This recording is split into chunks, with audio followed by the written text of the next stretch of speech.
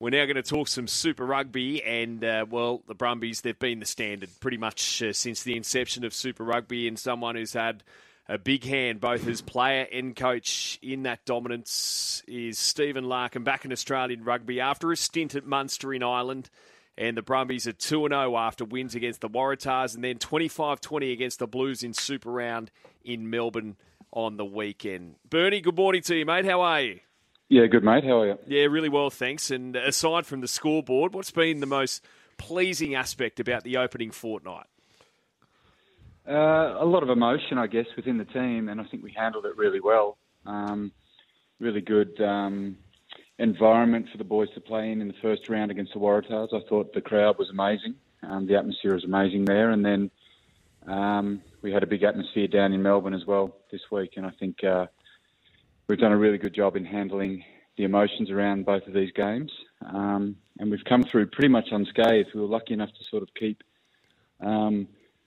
the bulk of our 23 together for the two games. And it looks like we've come out of this game pretty well as well. Steve, congratulations. I mean, any time you beat the Blues is a wonderful achievement. It was 25-20 at half-time, no points in the second half. What was the difference between the first half performance and the second half in terms of the style of game? I don't think there was too much difference in terms of the style of the game. There were just a couple of opportunities that we missed and that they missed. I think there were probably two clear ones that we scrambled really well and shut them down, and likewise we had two opportunities down that left edge and they scrambled really well and shut it down. So it could have been an extra 14 points for both teams. There was a lot of heat. It was 32 degrees. Obviously the emotion around the first round and the second round went into that game, and then just the environment down in Melbourne. So I think, like I said, there was a lot of emotional energy spent in the first two rounds. Both teams were out on their feet. If you look right at the end of the game, I think there were 4 Blues players down cramping. And we actually played, we didn't put all of our subs on, so we played with 22 through the game. And they kept one of their subs right until the last minute of the game. So, yeah, it was pretty frenetic in terms of the back and forth. Ball in play time was higher. Again this week compared to last season, and then just the heat. It got to the boys in the end. You take on the Reds then at home this weekend. In terms of your prep, does that mean you have to back off a little bit this week? Yeah, 6-day turnaround, and definitely the physical toll out of those first two games. We're conscious of that. We've got our first training day today. We'll make sure it's nice and light. We'll go pretty hard in the morning tomorrow, and then we'll have a good session on Thursday afternoon and then give the boys a good break into the game. Steve, how have you enjoyed this head coach role with the Brumbies? Obviously, been around footy for such a long period of time, but do you still get nervous leading up to games? What's your expectation with the boys in and around preparation? Yeah, I mean, we've had a really good prep. I guess for me coming back, I learned a lot overseas. We experimented with a lot last time I was here, and we want to sort of put it all into practice this time. So we've been preparing for round one for about 6 months. We've spoken about the Waratahs as our first game. We changed our format leading into a game week. So leading into a game, the 2 days leading into a game has changed this year. We've certainly spent a lot of time preparing for how we prepare for games. And yeah, I'm still getting nervous, no doubt about that. I think there's a big difference over in Europe. You're sort of playing 11 months of the year, so you get 4 weeks off over there, and then you're back into it. So you get into that routine of playing week in, week out. Over here, you've got a big off season. You've got to do a lot of work in that off season, and then the season itself is kind of a sprint. So there was a few nerves coming into that first game just because it's been 6 months before competition. Just on that then, Steve, out here in Australia and New Zealand, our Super Rugby comp, but do we play a more expansive game than what they do over there in the Northern Hemisphere? What's different? Yeah, we do, but it's only because of the conditions. So, I mean, we were living on the west coast of Ireland in Limerick, and I'd say there were probably 20 days a year where there was no wind and no rain. And you're sort of faced with that when you're training, faced with that when you're playing. Yeah, the competition's just different because of the weather conditions more than anything else. So, yeah, we do. Obviously, we start the competition late February, and we've still got pretty hot temperatures like we experienced on the weekend.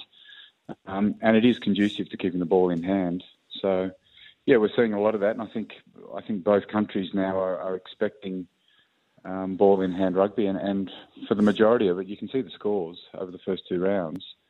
There is some really entertaining rugby being played. We're speaking with Brumbies coach Stephen Larkham, and Steve, luxury to win these opening two games too, with Nick White and Noah Lolesio coming off the bench. You must have great faith in the depth of your squad. Yeah, built really well. I think we had a couple of games last year, September, October, against the Waratahs and the Rebels, and we had Ryan and Jack playing those. We had Ryan and Jack play together in the trial games this year as well. So it made sense for the continuity to come into the season with those two starting. And I thought, you have a look at their performances in these first two rounds. It's been phenomenal. And likewise, when Whitey and Noah have come off the bench, they've added real leadership and experience and controlled that back end of the game, which is also just as important as the first 50. Eddie Jones, how often's he been around, Steve? Yeah, we're seeing him every week. He's been really good, actually, in contact with a few of the boys, with the staff as well. Yeah, you can feel his presence. You know that he wants the Australian teams to do well. His comments on the weekend that it's not good enough to lose to New Zealand teams anymore.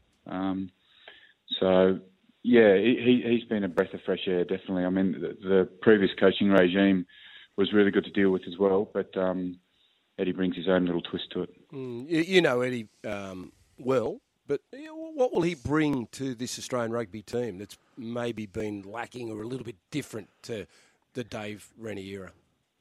Look, I think you've got to be careful when you're talking about the different eras. Dave was an excellent coach, and I think he had a really good coaching group with him. They had a lot of injuries.